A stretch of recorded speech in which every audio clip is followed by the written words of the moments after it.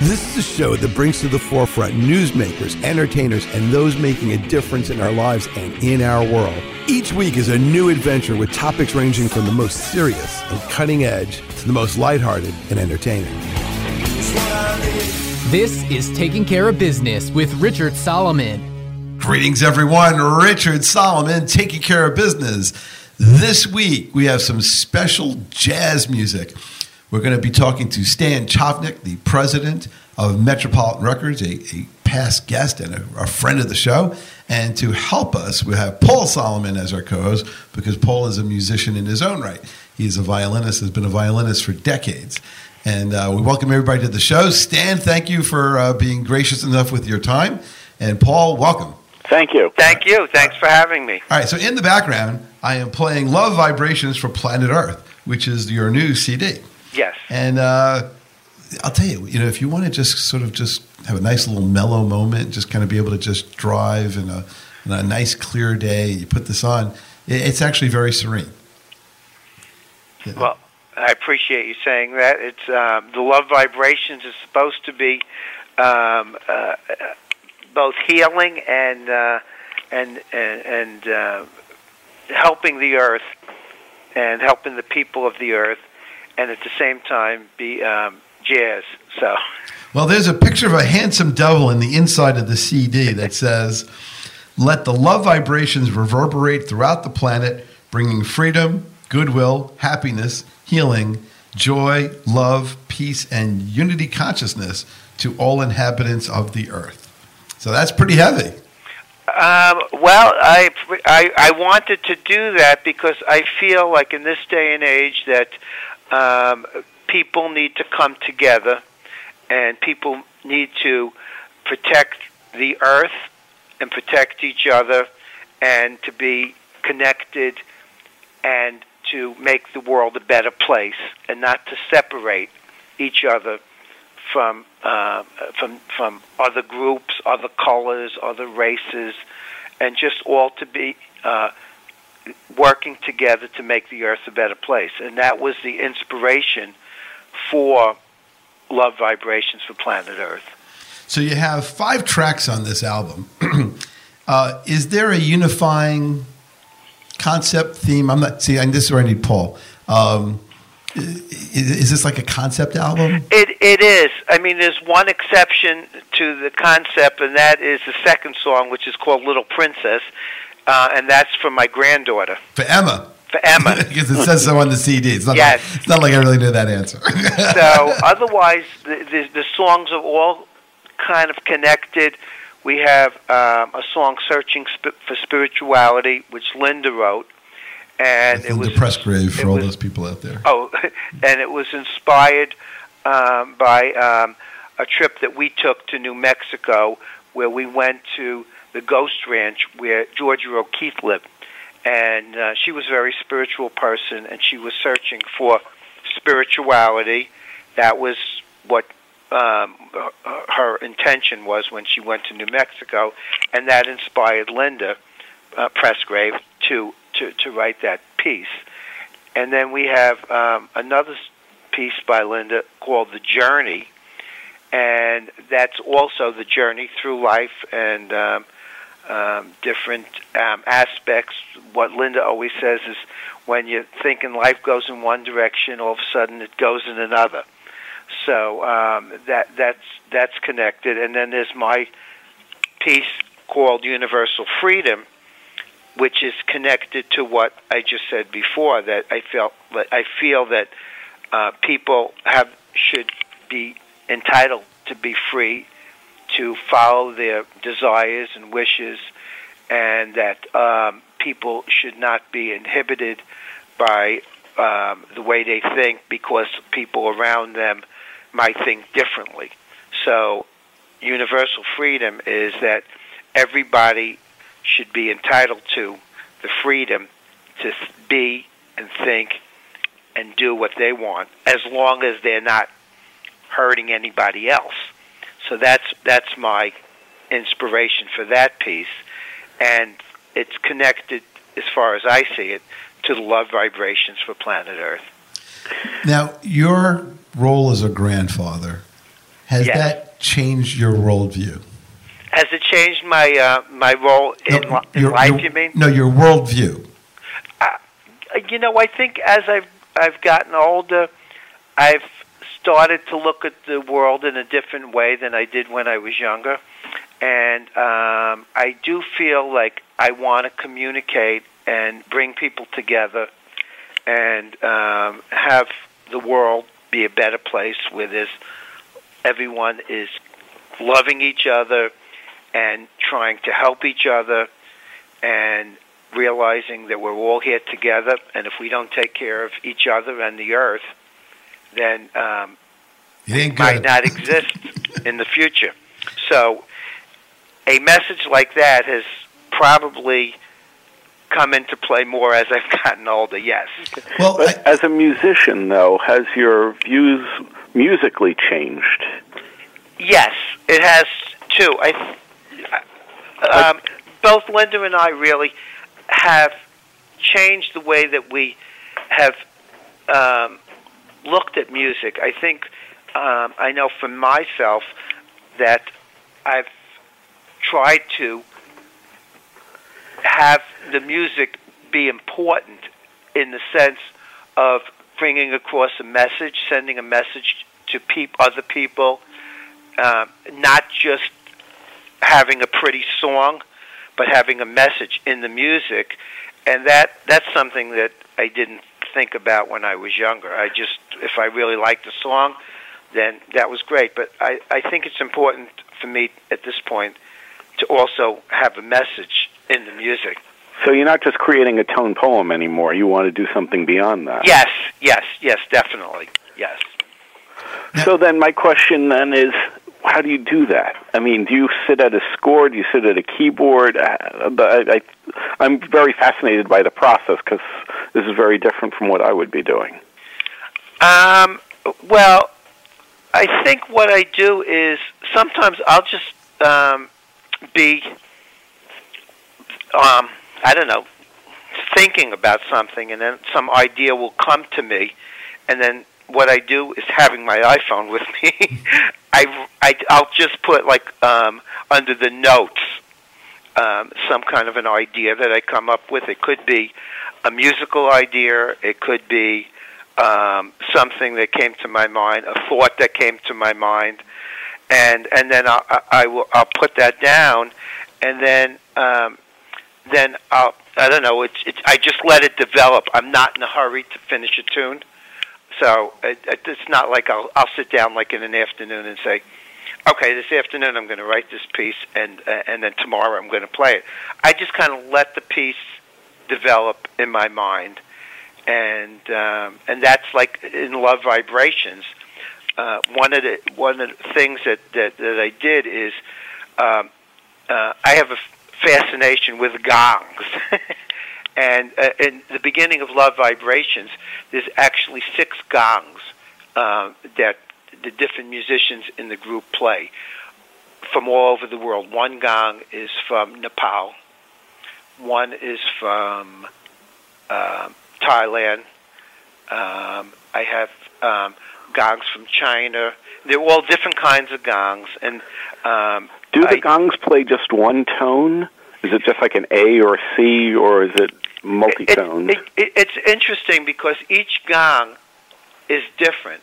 In fact, it was funny because once I started buying the gongs and playing them, I started reading about them a little and noticed that they were just like different instruments. There's different kinds of gongs, and the one I have is a Chinese gong, a large one. And that one, if you play it, you get various sounds, various tones, and if you hit the gong in a different place, you'll get different vibrations. And the same thing, I have one gong. It's called a Dark Star gong, and it's actually the gong that the Grateful Dead played on Dark Star, which famous Dark Star, yeah. Yes. So I have that, and then on the one I have a Vietnamese gong, and it's like a little nipple, and so if you hit that, it's one sound on that.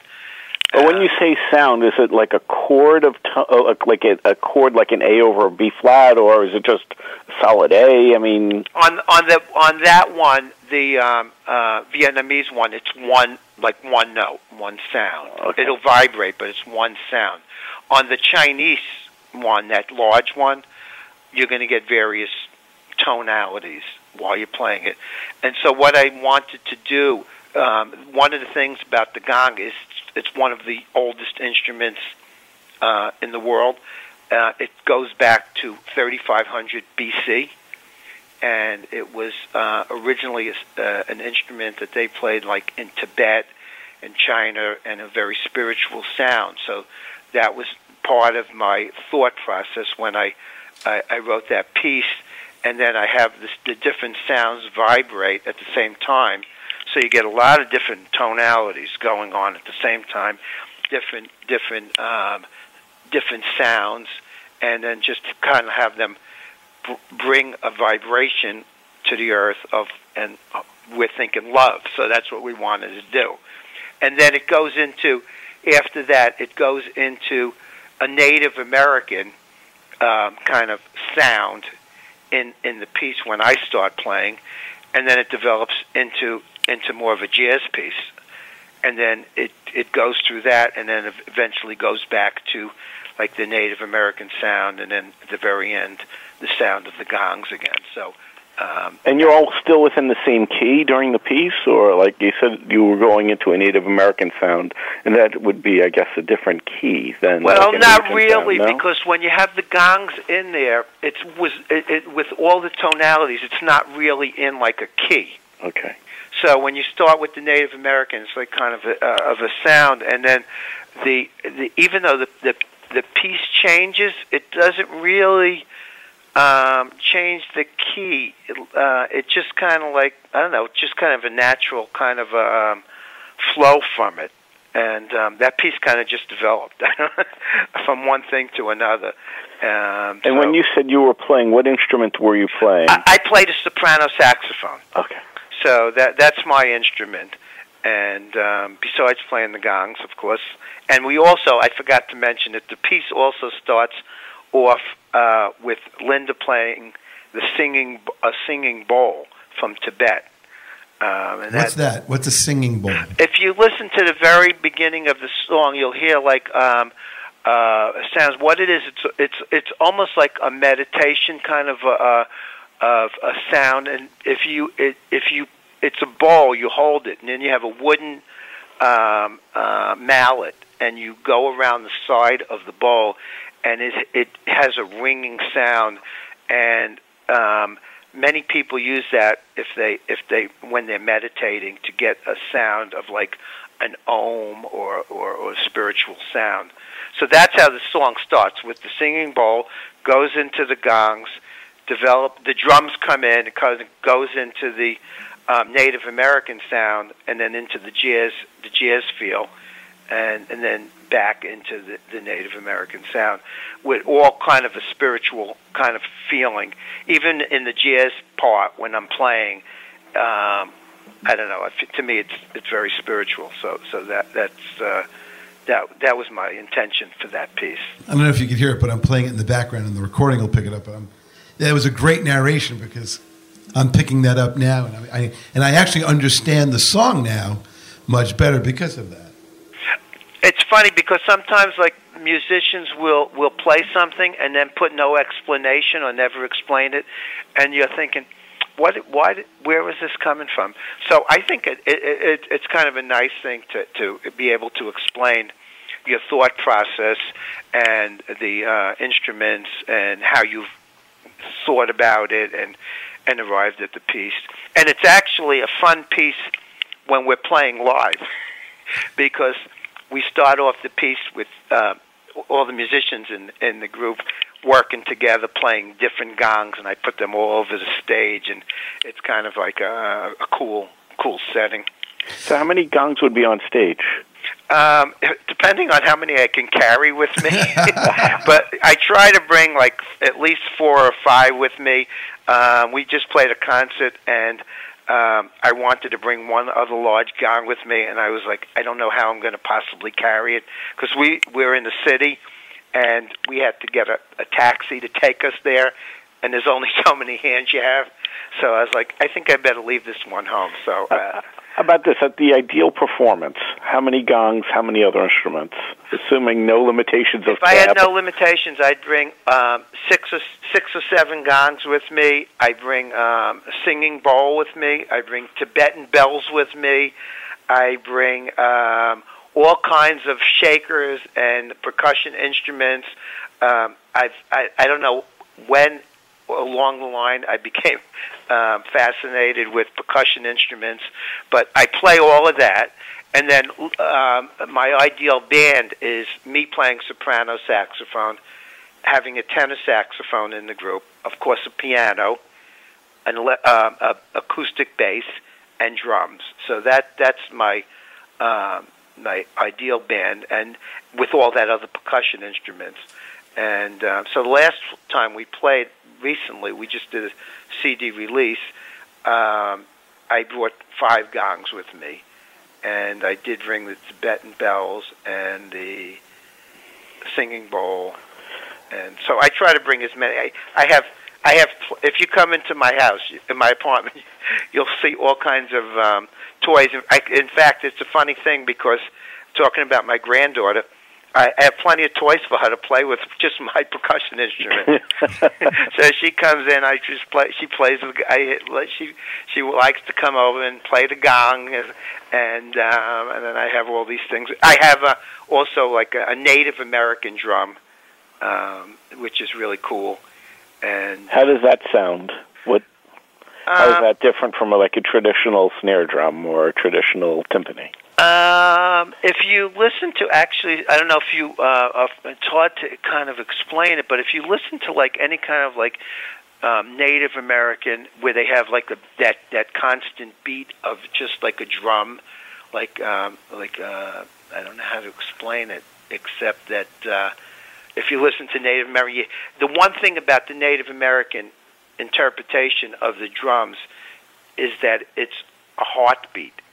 So it's like a constant beat on this thing, and it has like a nice drum sound. I could probably go get it and play it if you want to. Well, you know what? We have to take a break. So okay. So maybe on the other side of this break, we'll actually explain that. So this is Richard Solomon, Paul Solomon, Stan Chavnik from Metropolitan Records, which is Metropolitan Records.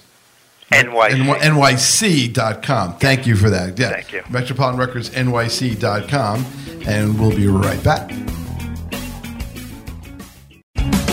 Hi, this is Rory Cosgrove, and you're listening to Rich Solomon on WCWP 88.1 FM. Welcome back. Richard Solomon, Taking Care of Business with Paul Solomon and our guest, Stan Chavnik, Metropolitan Records. And we were talking about Native American drum. And before the break, we said Stan would go out and pull one out and give us a sample of what that heartbeat music was. So, Stan, take it away.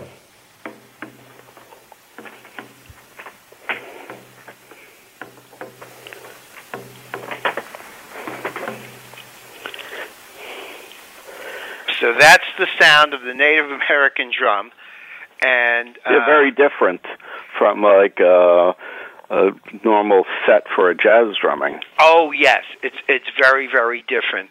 One of the things that I've been enjoying doing, as you said, have I evolved, is combining jazz with music from other cultures, and I find that like really fascinating because I think it's very important to bring the world together through music, and especially like instrumental music where there's no words, so there's no language, and you just have people listening to it and enjoying it for what it is, and then you bring in certain elements from different cultures, and then and you're playing jazz, and so you're combining these elements, and you're making kind of like a real unique kind of music. And I guess with my classical blinders on, I would find that hard to visualize because I'm so used to a certain tonality. I guess as a jazz person, you could have more flexibility because you're probably dealing with some atonal stuff with other ethnic music, right? Well, it's funny because I've kind of like gotten myself in a place where I really do that. There's a lot of jazz musicians who just, it's jazz, it's American jazz, it's not developed any further than that. These people could travel around the world and be all over, but they're playing the same music that they've always played. To me, if I go somewhere, like my daughter was living in Japan, and then I wrote a piece, which it's not on the CD, but it's kind of a Japanese sound to it, but it's jazz. It's a blues. Would you explain the Japanese sound, like a Kyoto sound, like that? No, it's just if you listen to like any kind of traditional Japanese music, it's kind of like almost like a pentatonic scale with certain tonalities, and if you then combine it, like I combine the song with a blues scale, so it's very different. So if you listen to it, you can hear the influence of the Japanese music. At the same time, you can definitely hear that it's blues. So things like that kind of like inspire me. I like doing it. And Linda Pressgrave, who we mentioned before, she's done a lot of that too. And we love doing it. She wrote an Asian suite when we went to Japan, Macau, to Hong Kong, and then when we went, we played a jazz festival in France, and she wrote a French suite, and the same thing. So we play together all the time. But getting back to your Japan setup, what would be the instrumentation? It's the same instrumentation that in our traditional group, which is the bass. Right. Drums. A bowed bass or a plucked bass? Like a bow. Well, both, because you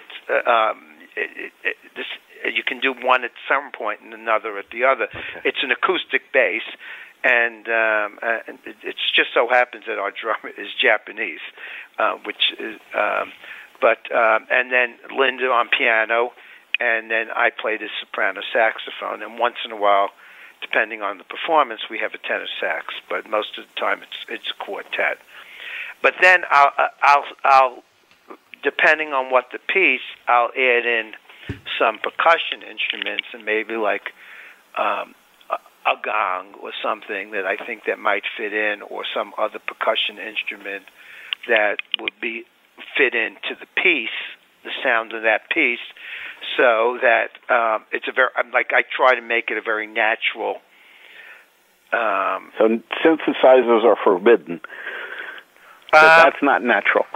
Yeah, since we don't usually use any kind of electronic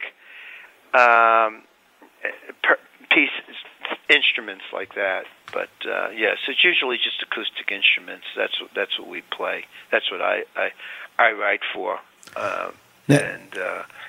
Yeah, that's. Now, do you go around the world collecting instruments? I do, unfortunately. It's not a good habit, I guess.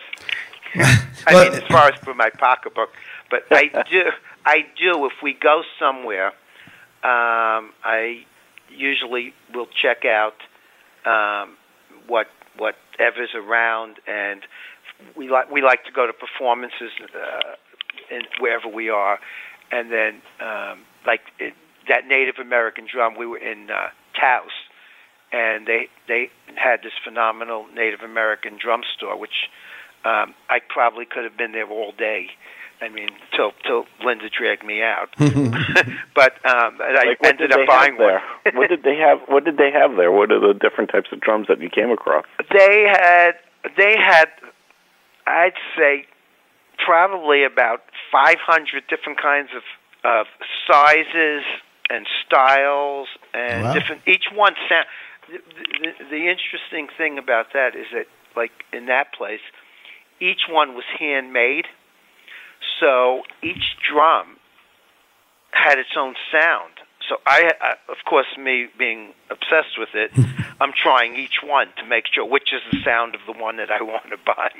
And I guess different mallets would have created different. Yes, and that's the same with the gongs. I can play a piece on one of the gongs and then use a different mallet, and you're going to get a different sound. So that's all a part of like knowing what sound that you want to get on the instrument. But I do enjoy going to different places, seeing different instruments, and then getting something that's not really known to the average person, and then just thinking this is a really cool instrument, and then getting it and thinking, hey, I might be able to use this in a piece, like a certain piece that I'm writing or that we play or something of that sort. But I do think it's very, to me, interesting to combine all of these different cultures with jazz. And again, it's like bringing people together and bringing music together to make a universal language of just the music. And I enjoy it when we play if we're playing somewhere, and we play this one place in particular a lot. It's a Japanese jazz bar, and there'll be people from all over the world, and I don't know them, and they don't know who we are, and they're just enjoying the music and listening to the different elements that we put that might have an influence from a certain part of the world, and combine it with jazz, and I enjoy it, and I'm always happy when seeing that people seem to be enjoying it. So when you meet an artisan who crafts an instrument, what do you learn about the sound of the instrument and the use of that instrument that you wouldn't just get by just holding it in your hand and trying to experiment with it?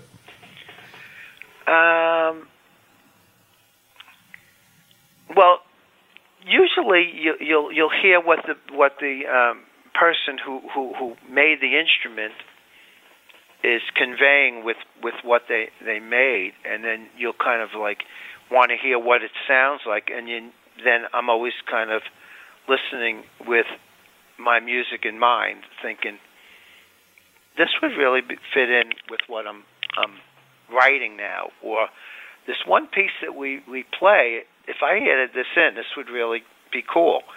And so that's usually what I'm thinking. And so to give you a question, I don't mean to interrupt, but is it like cooking where you have sort of like a certain kind of entree that you're preparing, but these other things are like the spices? Yes, they're definitely the spices. Definitely, yes.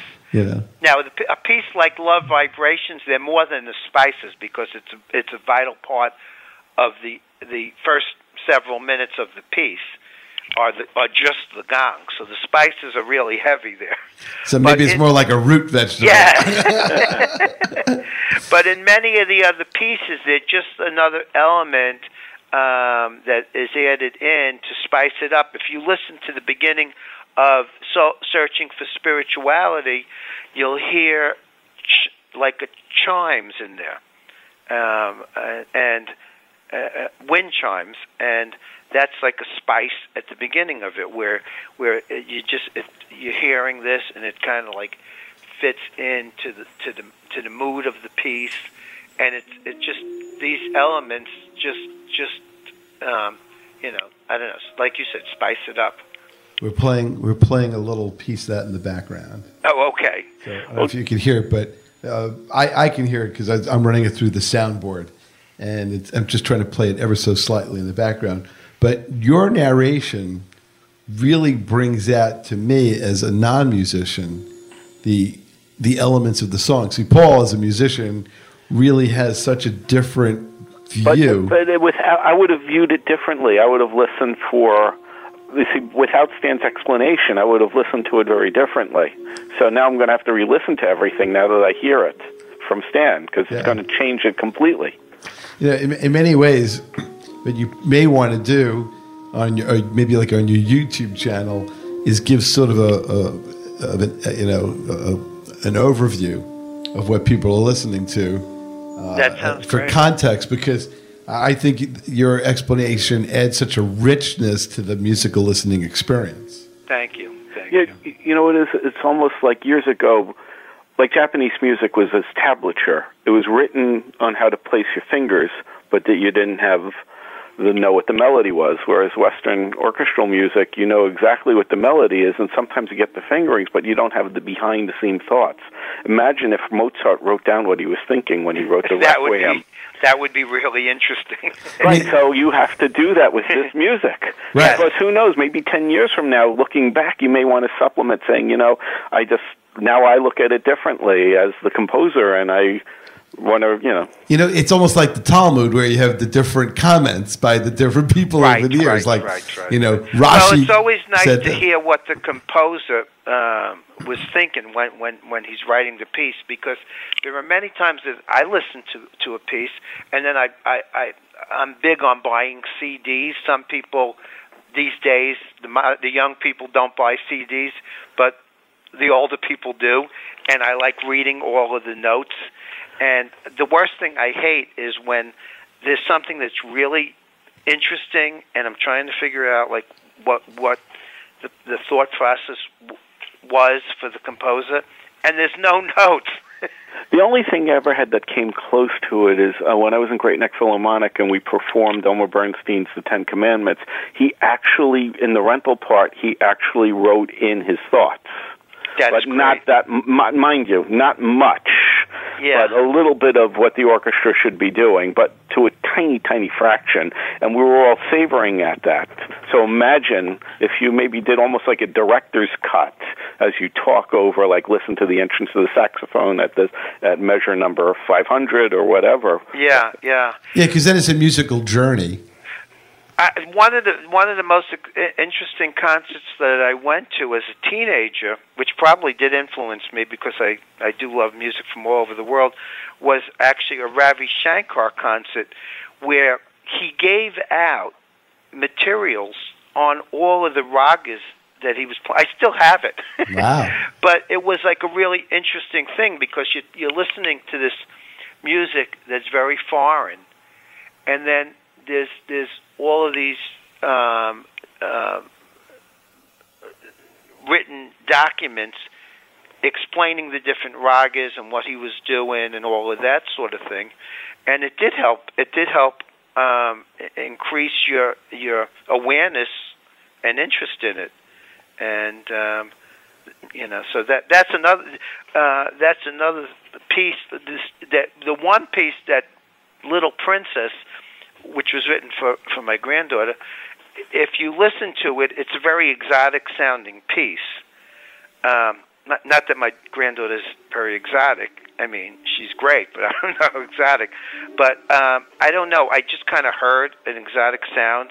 Because can you define what you mean by exotic sound? I'm not following. I'm playing in the background. It's kind of a sound of either a Middle Eastern or Indian sound, and with a scale that a Middle Eastern sounding scales involved in the piece, and it was scales that it probably exists, but I just put it together, and it just kind of came out, and that's another piece that even though it wasn't. It was just came out, so it's like listening to the different music from all over the world influenced the piece, and it just naturally then came out of me. It's kind of funny, the world of synchronicity. Earlier today during pre-production, for some reason, I was listening on YouTube to an interview of George Harrison, and with him was Ravi Shankar. Oh, wow. Because they were promoting a Ravi Shankar album that George Harrison was the producer of, and they were on VH1, and apparently they kind of just went into the studio just to sort of maybe do a little bit about Ravi Shankar's album, and instead became a whole full-fledged interview, and he even did a sort of an impromptu concert with a borrowed guitar. And it's just kind of funny how you mentioned that, because it's not every day I really hear about Ravi Shankar or listen to his music, and yet it popped up twice in one day. So maybe there's some kind of. We'll have to listen. I'll have to listen to that interview now. It was like, it had something like 5 million hits. So oh, wow. When we're done with the radio show, I'll point it out to you. But it was really cool. And George said some very profound things in the interview. But we'll leave that for another day. We only have another minute in this segment, so we're really flying by. I think at some point I do want to talk to you a little bit about the musicians that you regularly play with. Maybe we can, when we pick it up on the other side, we could do a little bit of that. That sounds great. And then I also want to talk about your impressive catalog of music and your performances, which are something that people really need to strive to see here and there, because they're just such treasures. Nothing like a live performance. That's true. Yeah. That is true. And that's where real communities are built, in the audience. It's very important. All right. So Richard Solomon, Paul Solomon, Taking Care of Business, Stan Chavnik, Metropolitan Records, MetropolitanRecordsNYC.com. We'll be right back.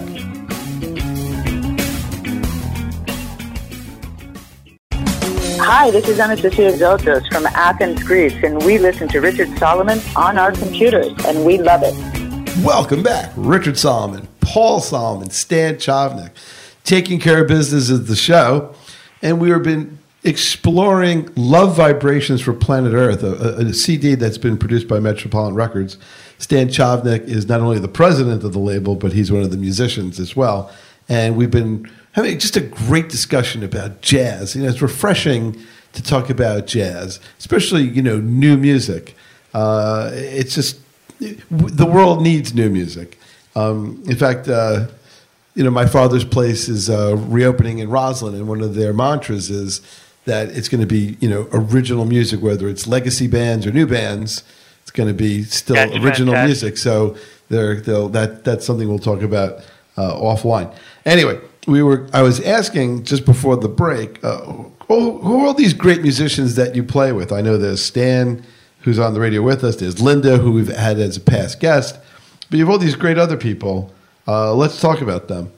Yeah, well, one thing I'm going to mention is that Linda and I always play together. We play no matter where it is in New York, or we could be playing. Luckily, if we're in a jazz festival in Italy or France or wherever, and we think very much alike. Linda's a great composer, arranger, and piano player, and we just work really well together. So that's the initial mention. The drummer that we used on the CD, for the most part, because there's a couple, you'll notice there's a few drummers, but the one that we play with all the time is Seiji Oshii. He's from Japan, and we've been playing with him since 2002. So we've played a lot of jobs with him. We've in New York. He did play with us when we went to Italy a couple of times, and he's a great musician. He takes it very seriously. I love that about him. He puts his heart and soul into it, and you just you can feel it when he's playing. Where did he study, and how did you meet him? I met him actually through Linda, because Linda had been playing with some. There's a friend of mine who had a group. Had a group. I don't know if she's playing anymore, but he had a group, and she was playing with his group for a while, and Seiji was playing with them, and then we got a job where we were playing every Friday night at the Warwick Hotel in Manhattan on 54th Street. And right away, Linda said we should definitely use Seiji, and since then we've been using him. So he's just a great drummer, and he's from Japan. I'm not sure exactly where he studied in Japan. Okay. But yeah. And then the bass player that we used on the CD is a very excellent musician. His name is Dimitri Motorbaka. And besides being a great bass player, he's also a great tenor sax player. And in fact, on the first piece, that Love Vibrations for Planet Earth, he plays, first Linda plays piano solo, I play a soprano saxophone solo, and Dimitri plays a great tenor solo on the recording. So he plays professionally both bass and tenor sax. So it's a really, that's an interesting combination. And how did you meet him? And again, I met him. It was he was playing saxophone in a big band that was like a rehearsal band at the Union. And they would rehearse every week. And Linda was actually the piano player. And one week the bass player didn't show up, and then he said, "I'll play the bass." And I guess everybody thought he was joking. But they had a bass there, and then he started playing, and then he could really play. So I think he surprised people. But he's a great bass player, great musician. He has a great feel, great sense of timing. People don't realize how difficult it is to play bass well. There are many bad bass players out there, and most people do not have the ear to listen to the lower tones, the lower end of the string section. Yes, it's a very important instrument, especially in jazz, because the rhythm section in jazz have to be excellent because they're holding the piece together. Like as a sax player, you're on top, but if the bottom is not there and somebody doesn't have a great sense of time and a great sense of melody, then it's hard to keep the piece together and to take it to other places. So that's the main core of the CD. But I'm going to just mention a couple other people who are on that CD. One is Oliver Lake, and he's like a legendary alto sax player who's played with everybody. He was part of the World Saxophone Quartet, and he plays on the song "The Journey," and he's great. And then the bass player on that the fourth and fifth piece is Harvey S. And he's one of the incredible bass players. He's played with everybody and recorded with every jazz musician. He has an incredible sense also of time and melody, and he's just fantastic. He's one of the best bass jazz soloists I've ever heard. And then we have Todd Herbert, who is an incredible tenor sax player. He plays on the song that I wrote, Universal Freedom.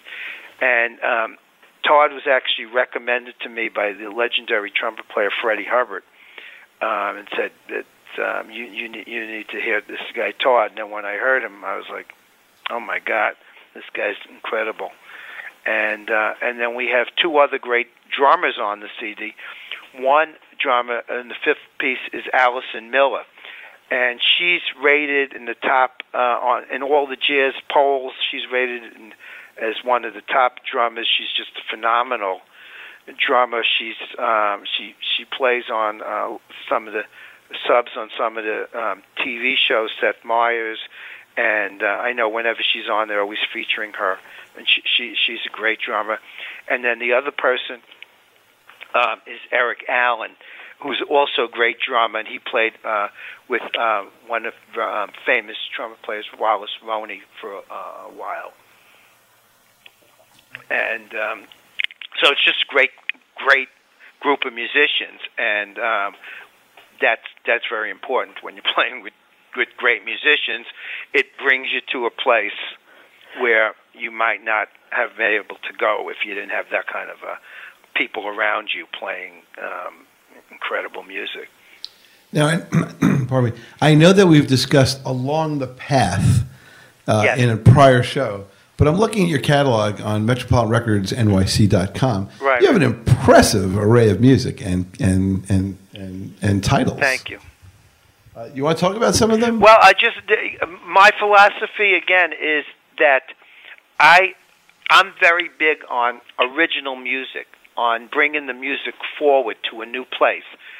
So most of the CDs, whether they're Linda CDs or Todd Herbert, who's recorded a few CDs, or some of the other ones, we have Billy Harper, who is one of the foremost tennis players in the world, on the label. We do have a Freddie Hubbard CD on the label.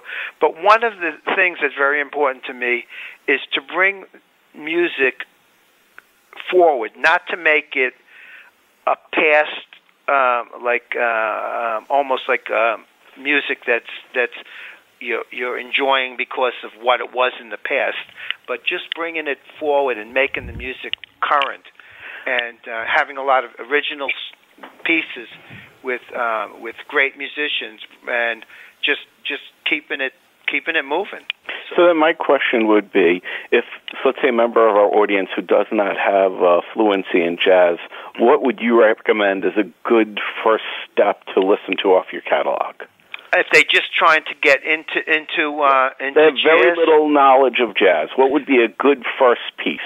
The only thing they know of jazz is what they heard on the radio. So what would you say would be a good first piece to listen to? I would say even a piece like Along the Path, because it's a piece, it's a CD where the music is all very listenable. It's not something that's like really far out and you're thinking, oh my God, what in the world are they doing?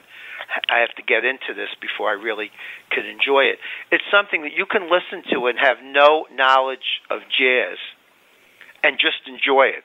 And that's one of the ways I see that is when we're playing in some of these places that people are coming to, and they're eating dinner, and they're not only just going for the music, but all of a sudden they're like really enjoying the music, and you can see that they're just like start to get fascinated. So to me, if somebody isn't like a jazz fanatic and they're just listening, they're sitting there, and then all of a sudden they start to really get into it because it's very listenable and relatable, that's something that is a great thing. So I would say like Linda's CDs are very, very listenable. We have another CD. It's called Skim Coat, where we have Billy Childs, Buster Williams, Carl Allen's a trio. That's three fantastic musicians. They've played with everybody. And that's definitely listenable. There's one CD. We have so many. It's hard for me to slow down. But we have another CD. It's called the Sterling Place All-Stars. And just coincidentally, 4 great jazz musicians were living on the same street in Brooklyn, Sterling Place. And we recorded it. And that is extremely listenable. Excellent. It's like featuring a great alto player, Vincent Herring, who was phenomenal, and it has piano player Ronnie Matthews on there, and Carl Allen's on there, and it is definitely listenable and enjoyable. So you don't have to be a jazz musician to listen to those CDs. Now I'm going to give a different question. Okay. What if someone with an extensive jazz background, they are expert jazz listeners, what should they listen to? What would you recommend for that person? I would recommend that if anybody is excellent and very versed in jazz, if they put on the Freddie Hubbard CD, Above and Beyond, they'd flip out. Freddie Hubbard was like, besides Miles Davis, was probably the foremost trumpet player from 1960s to maybe 1990s. And Freddie Hubbard, this was a recording that he had made in a live concert in California at Keystone Corner. And a producer who he owned the club at the time. He had recorded many of the shows, and he had recorded the show, and he played it for me. And I was flipping out because it was like probably the best jazz trumpet I've ever heard. And I got in touch with Freddie Hubbard, and Freddie Hubbard said, let me hear it. And then Freddie Hubbard, who has made hundreds of recordings, said, this is my best playing on record. So that's like Wow. Yeah, I mean, I'll be reading like an article, and people talk about 10 best trumpet solos. They'll be talking about the song "Softly as the Morning Sunrise," and that song is in many times people say that's like top 10 trumpet solos, jazz trumpet solos ever. So I would definitely recommend that. And then if the other one that I would recommend to somebody is Billy Harper. Billy Harper is a absolutely phenomenal musician, and he's been in the forefront of jazz for many years, and he's played with everyone, and the CD is phenomenal. It's just like it's spiritual, it's powerful, it's interesting, it's great music. So now, while we're on the catalog, because we talked about sort of the intro and the Supermax, running with jazz. Yeah. Well, when I was in high school, I was the captain of my track team, and I ran, and then I didn't run for 36 years. And one day when I was in my 50s, I decided that I was going to start walking again, just going on the treadmill and walking. Well, I did that for a while, and then one day I said, I'm going to run for 1 minute on the treadmill today. And Linda's like, why? And I said, I'm going to do it. And I did it. And then a week or two later, I ran 2 minutes and 3 minutes, and before you know it, I started running again. And when I ran as a teenager, there were no headphones, there were no iPods, there were no music that you can listen to. And then now you can do that. You can put on headphones, you can put on music, and so I thought it would be fun to pick out music from our catalog that would be fun to run to. Hilarious. Wow, cool. All righty. So we only have 2 minutes. Okay. Is there anything that you'd like to talk about that we haven't really discussed? The other CD that I was going to mention, which is an absolutely phenomenal CD, and in fact, there were a couple of people who called this the record of the year in about the year 2000, is a CD called Haunted Melodies. And one of my favorite sax players, besides John Coltrane, who's my favorite, is a person named Rahsaan Roland Kirk. And he was a blind sax player, and he played sometimes 3 saxophones at the same time, which I don't Unbelievable. I don't know how he did it, but he did. And people thought of him as a novelty, but we actually had somebody arrange his music, and we have on the CD 11 different sax players, all top sax players playing his music. And the CD is just, you have to listen to it. And you can, because on your website you can sample it. That's right. It's an incredible CD. It has so many great pieces and so many great people on it, and that was a tribute we did to Rahsaan Roland Kirk. Wow. So. And sadly, we're out of time. But before we leave, we have to thank Stan for spending some time with us, really giving us a great education on jazz. Paul, thank you for great musical insights. I couldn't have done it without you. And you got a great, impressive catalog of great musicians. We need to have you back when the next CD comes along. And if anybody has questions, email it to us, and we'll forward it over to Stan. And definitely catch his shows. They're posted under his news, and contact us, and on his homepage. It's great stuff. Thank you, Richard, and thank you, Paul. And thank you, Paul, for bringing your insight and questions to me. Thank you. All right, so for everybody out there, we'll see you in a week. Thanks for listening.